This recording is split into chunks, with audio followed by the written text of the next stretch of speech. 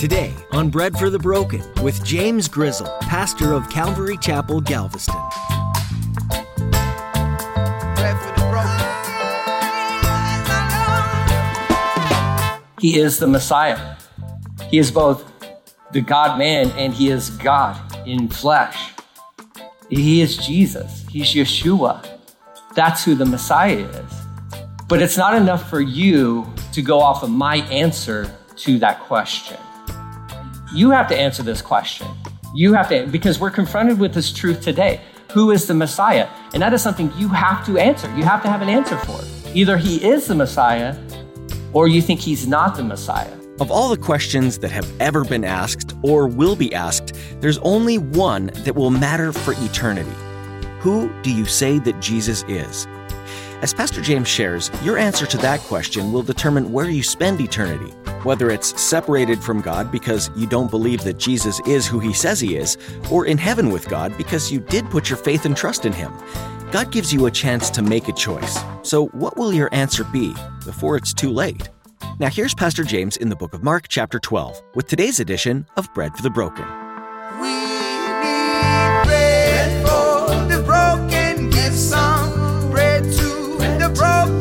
We need hope for the hopeless. Give some hope to the hopeless. Bread for the broken. Today, we're going to be in the Gospel of Mark. So if you don't mind, turning to chapter 12. We're in this interesting little section here. We've been going through chapter 12, and that's where Jesus has been confronted by religious people, okay? When I say religious people, I'm not talking about religion. Well, we're not talking about good religion. There is good religion. We talked about that last week. There's widows and orphans.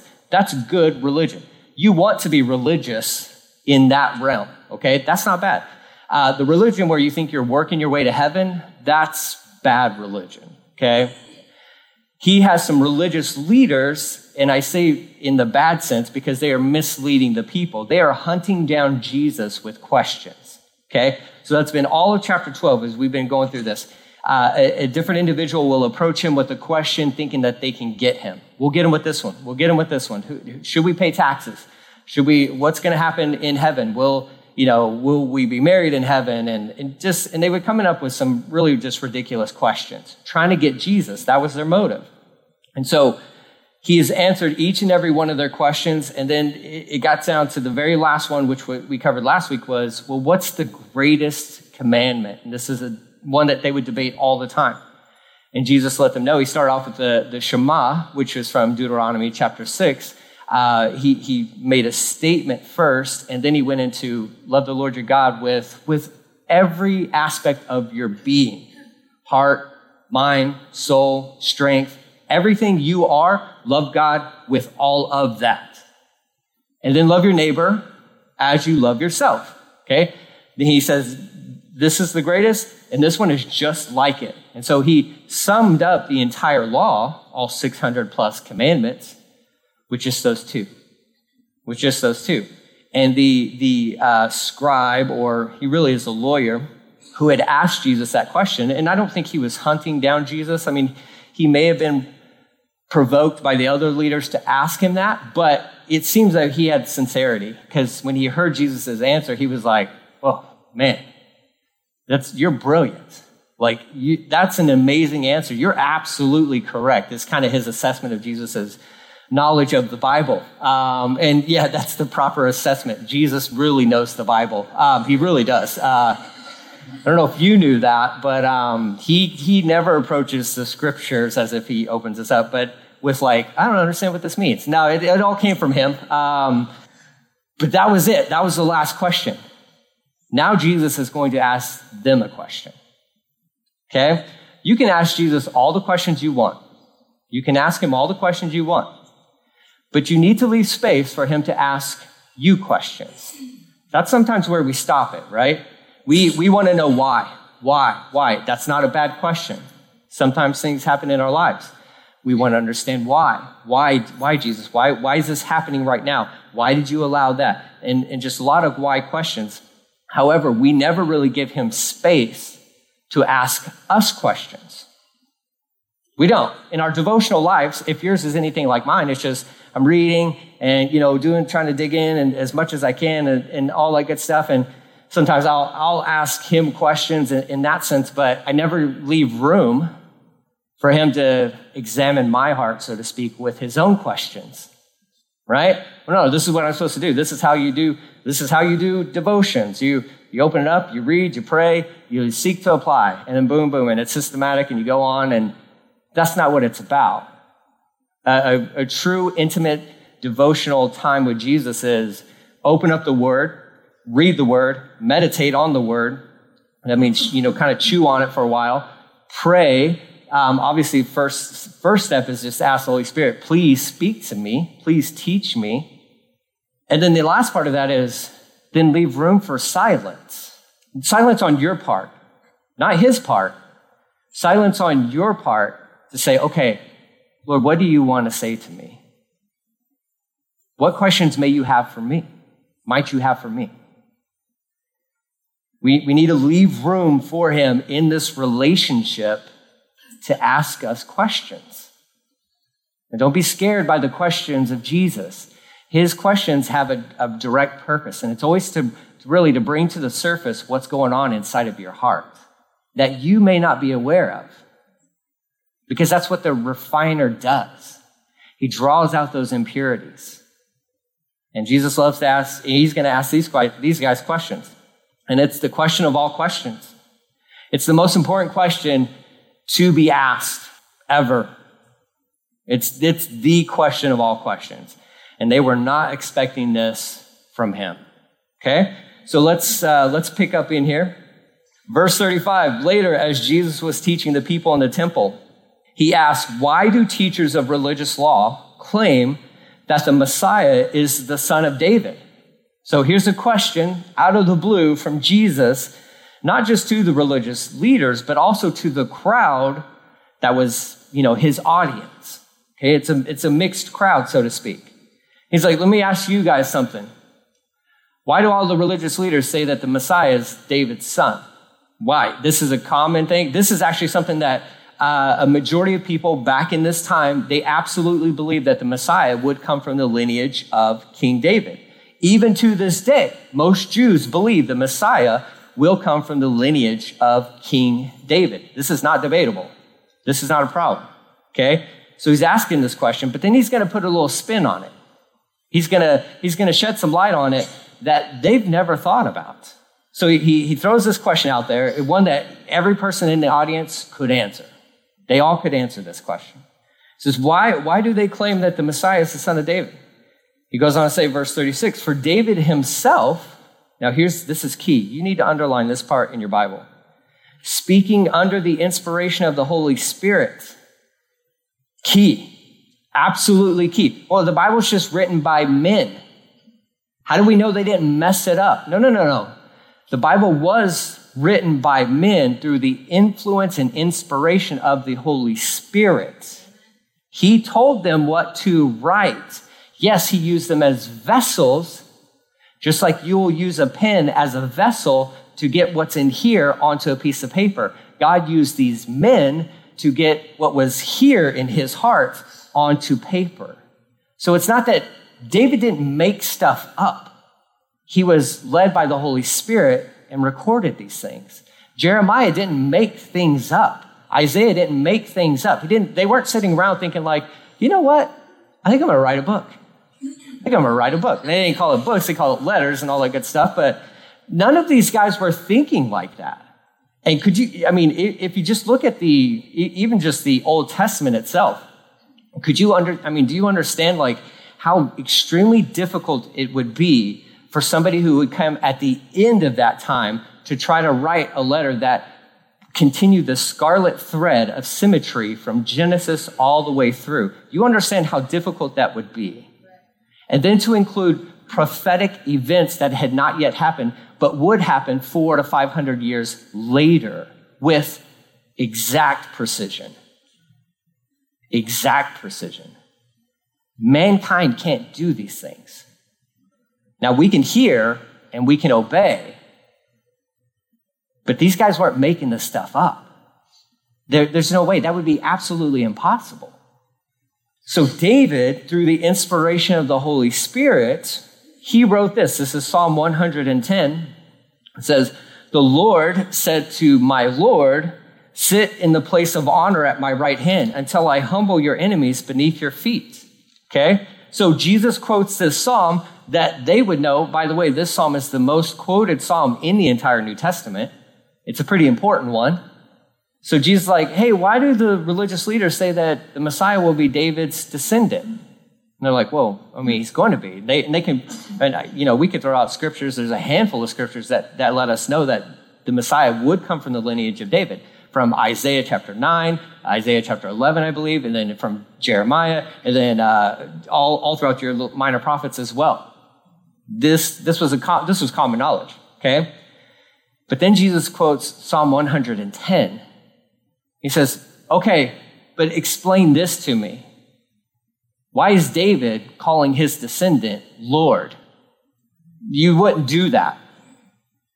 Culturally, you would never do that. A father would never address his son as Lord. Never. You wouldn't address any of your descendants as Lord. Certainly not King David. So Jesus just throws this wrench into their whole, theological understanding. He's like, oh yeah, you say that the Messiah is David's descendant.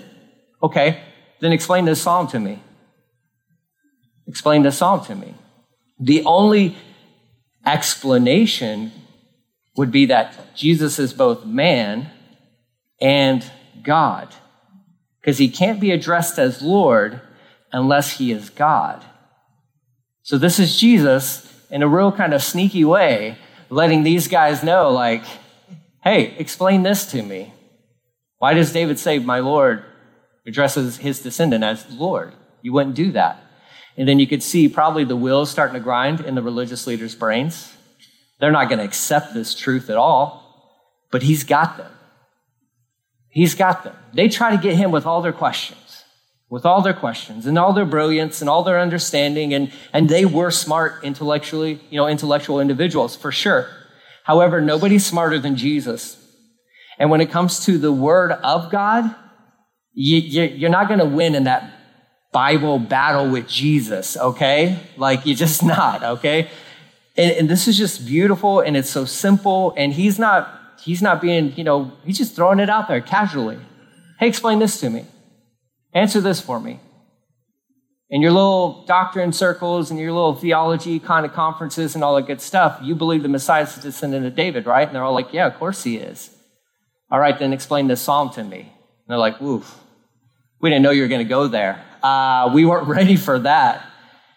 But they can't explain it. I mean, it's as clear as day, but it's like they know the Psalms, but they don't know the Psalms. Have you ever experienced this when you're cruising around with somebody and the radio's blasting and a song comes on, and then it's never you, it's probably always them, but they start singing, and they know the song, but they don't know the song. You know what I'm saying? Like, parts of the, maybe this verse or the chorus comes on, and they're singing something totally different. It sounds right, but you know that those are not the lyrics. Those are not the lyrics. You think you know the song, but you don't really know the song, right? My kids we love watching music videos. It's specifically from the 80s and the 90s, because anything beyond that is just, it's just kind of, I don't like it. But, and it's just gross. I mean, you can't watch it anyways because it's all explicit. But we try to stay safe in the 80s and the 90s, okay? But they've come across through YouTube, there's a girl that performs on the street. Good vocals. She knows the songs. She sings the songs. Crowd always gathers around her. Sounds really good. She's got a friend, another girl. Good vocals. Yeah, pretty good. She's very passionate. I mean, she's super passionate. She doesn't know the songs. And I watch these videos, and I'm like, I don't think this girl even knows this song. Like, she knows parts of the songs, but she doesn't know the whole song. But that doesn't keep her from singing that song. She goes for it. I'm like, I don't even know if you're speaking English. Like, those aren't words, right? But she's going for it. She's passionate about it. She's got this bravado, like, I'm going to sing this song, right? And she gets half of it right. But she feels pretty confident in her ability. That's how I think of the Pharisees and the scribes and religious leaders when it comes to the word of God. They have a bravado. They have this confidence that they know the song. And Jesus shows up and he's like, you don't know the song. You don't know that, you don't know these lyrics. You grew up with it. You sang these songs. But when it's time for open mic night, you're just making a fool out of yourself because you don't know the lyrics. And that's what he's saying here with Psalm 110. He's like, guys, you're leaders. You're the leaders. And you don't know what the word says. That's a problem. And the most fundamental truth, like the most exciting truth, the Messiah, they loved all scriptures concerning who the Messiah is going to be. And the Messiah is in their presence. And he's quoting to them Psalms that they would know.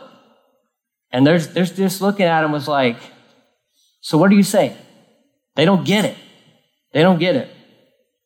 The heart of that question is this, and this is why I'm saying this is the most important question asked by Jesus. Do you know who the Messiah is essentially what he's saying. And that is why it was the most important question back then, and it is the most important question you're going to be asked today. Do you know who the Messiah is? Yeah, the offshoot of Jesse, right? Like he's a descendant of David, King David. He is the Messiah. He is both the God-man and he is God in flesh. He is Jesus. He's Yeshua. That's who the Messiah is. But it's not enough for you to go off of my answer to that question. You have to answer this question. You have to, because we're confronted with this truth today. Who is the Messiah? And that is something you have to answer. You have to have an answer for. Either he is the Messiah or you think he's not the Messiah. And that's where we're at. And that is the most important question is who is the Messiah? Who is Jesus? What Jesus would have asked his disciples a few chapters before this at Caesarea Philippi, what he asked them in private, who do the people say I am? Well, they say you're Elijah. Or they say you're one of the prophets. You're John the Baptist, come back from the dead. But then Jesus asked his disciples, but who do you say I am? Who do you say I am? Peter's like, you're the Messiah. You're the Messiah. These untrained, theologically speaking, fishermen, tax collectors, zealots, in whatever else occupation was represented there, they knew who he was. They answered correctly. And now it's time for the religious leaders of the day to answer the question, because Jesus took that private question and brought it out into the public because he's about to go to the cross. And he says, who is the Messiah?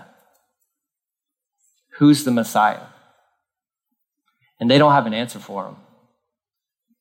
These religious leaders, the experts in the law, provide him with no answer. He can't answer this question. They can. They don't want to answer this question. They don't want to answer it. Verse 37, it says, since David himself called the Messiah my Lord, how can the Messiah be his son? And he makes that beautiful statement. He exegetes on this passage of scripture. I mean, he brings out this is what it's talking about. This is the meaning behind this. He says, how would, since David called the Messiah my Lord, how can the Messiah be his son? He's like, yeah, he came, and what he's saying to the listeners, to the audience is, he's man. Yeah, that's the son aspect, but he's also Lord, which means he's God. And so in that right there, that is a roundabout way of Jesus saying, it's me. I'm God. I'm God in flesh. I'm part of the triune God, God the Father, God the Son, who is Jesus Christ, and God the Holy Spirit. He's like, I'm here right now. I'm here right now. If David were alive, he would be addressing Jesus as Lord, as Messiah. And he just explains that portion of scripture. He answers his own question, so to speak, because nobody else wants to give him an answer. And what I love about this is the audience, right? The common people. It says right there, the large crowd listening to him, or the large crowd listened to him with great delight, right? They're like, this dude's awesome. Like, there's nobody who talks like him. There's nobody who teaches the word like Jesus. And this was a common thing. Every synagogue, every town he went to and he taught within the synagogues, it was the same thing, right? The results sometimes ended with them trying to kill him. But when he taught, everybody was like, who is this guy? He teaches unlike anyone else, because all their teachers and instructors would get up and they're like, okay, let me read today's verse. I'm going to read that. And then, okay, now let me just tell you a bunch of stories. Or let's move away from the word and let's get into the extra biblical stuff, the add-ons that rabbis had added onto it throughout the years. And they would always camp out there. Jesus showed up and he's like, let me tell you what the word says. Let me tell you what the word means, with authority. And people were impressed by that because, well, they were being starved by their leaders. These are sheep who were not being fed by the shepherds. And Jesus, as the great shepherd, says, I'm going to feed the sheep. And he'd do it in a simple way, in a beautiful way, but he did it with authority. And the people loved that. They loved that. He didn't add any nonsense. And not that he would tell stories, but they were parables used to, well, they would kind of conceal a truth, right? But then they would also reveal a truth to a certain extent. Like, so there were stories. So don't get me wrong, any pastors who tell stories, they're not bad guys. Well, some of them might be. I don't know. Discernment, check them out, right? Like, just check them out. But it's not bad. But Jesus was able to no, the centrality of it all is the word itself. I don't care about what this commentator says. Although it may be true, that's not the word of God. This is the word of God. That story may be true and all that, but that's not the word of God. Let's stick with the word of God. That was his style. Okay? And when he needed to use parables, he would use parables. And then sometimes when he just needed to drop a theological bomb on somebody, like in here, he just did it. He's like, let me ask you a question. Who's the Messiah? You guys say he comes from David. And that's true. However, what they didn't believe about the Messiah was that he was also God. And so he needed to expose that little, it's not a true doctrine. They believed that the Messiah would just be a man and only a man. And Jesus is on the scene like, no, yeah, he's a man, but he's also God. Because David addressed him as Lord, and you wouldn't do that unless he was God.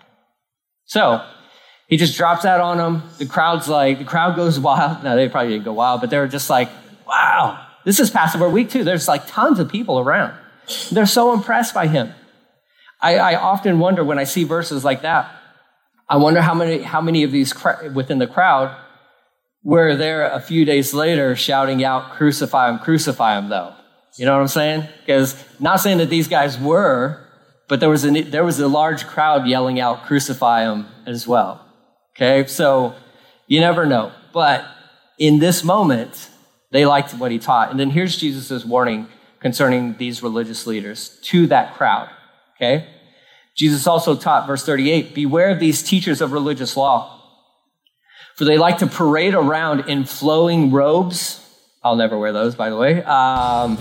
Not because of this verse. Well, kind of because of this verse, but I will never wear a robe. It's not going to happen. But anyways, that's a side note. The hopeless, pray for the broken. Thanks for joining us today here on Bread for the Broken. You've been listening to Pastor James Grizzle as he teaches through the book of Mark, one of the accounts of Jesus' time here on earth. Though it's short, this book is powerful, as it's filled with encounters that Jesus had with people, everyday people just like you and me. And the book of Mark reminds us that Jesus came to serve. He humbly did what needed to be done, even if it wasn't glamorous. Jesus healed the people who were sick. He spent time with the lonely and the rejected. He loved the unloved unconditionally. And then he proved his love by the ultimate act of service. He gave up his life for all of us. He took the place of every person on the earth, and then those to come, because we all deserve death. Our sins make us unacceptable to God, and we're unable to do anything to fix it. That's why we need Jesus. Today, if you haven't allowed Jesus to be your Savior, please consider it again. Do you have questions or would you like to talk more with someone? Then please take a moment and go to breadforthebroken.com and click on Contact. Just fill out the form and we'll be in touch with you. You can also come visit us if you're in the Galveston area. Bread for the Broken is a ministry of Calvary Galveston, and we meet every Sunday and Thursday. So find out more at breadforthebroken.com. Well, that's all the time we have for today. Next time, Pastor James will pick up where he left off in the book of Mark. So make a note of where we are and make plans to join us next time, here on Bread for the Broken. Let me paint the picture of you, man.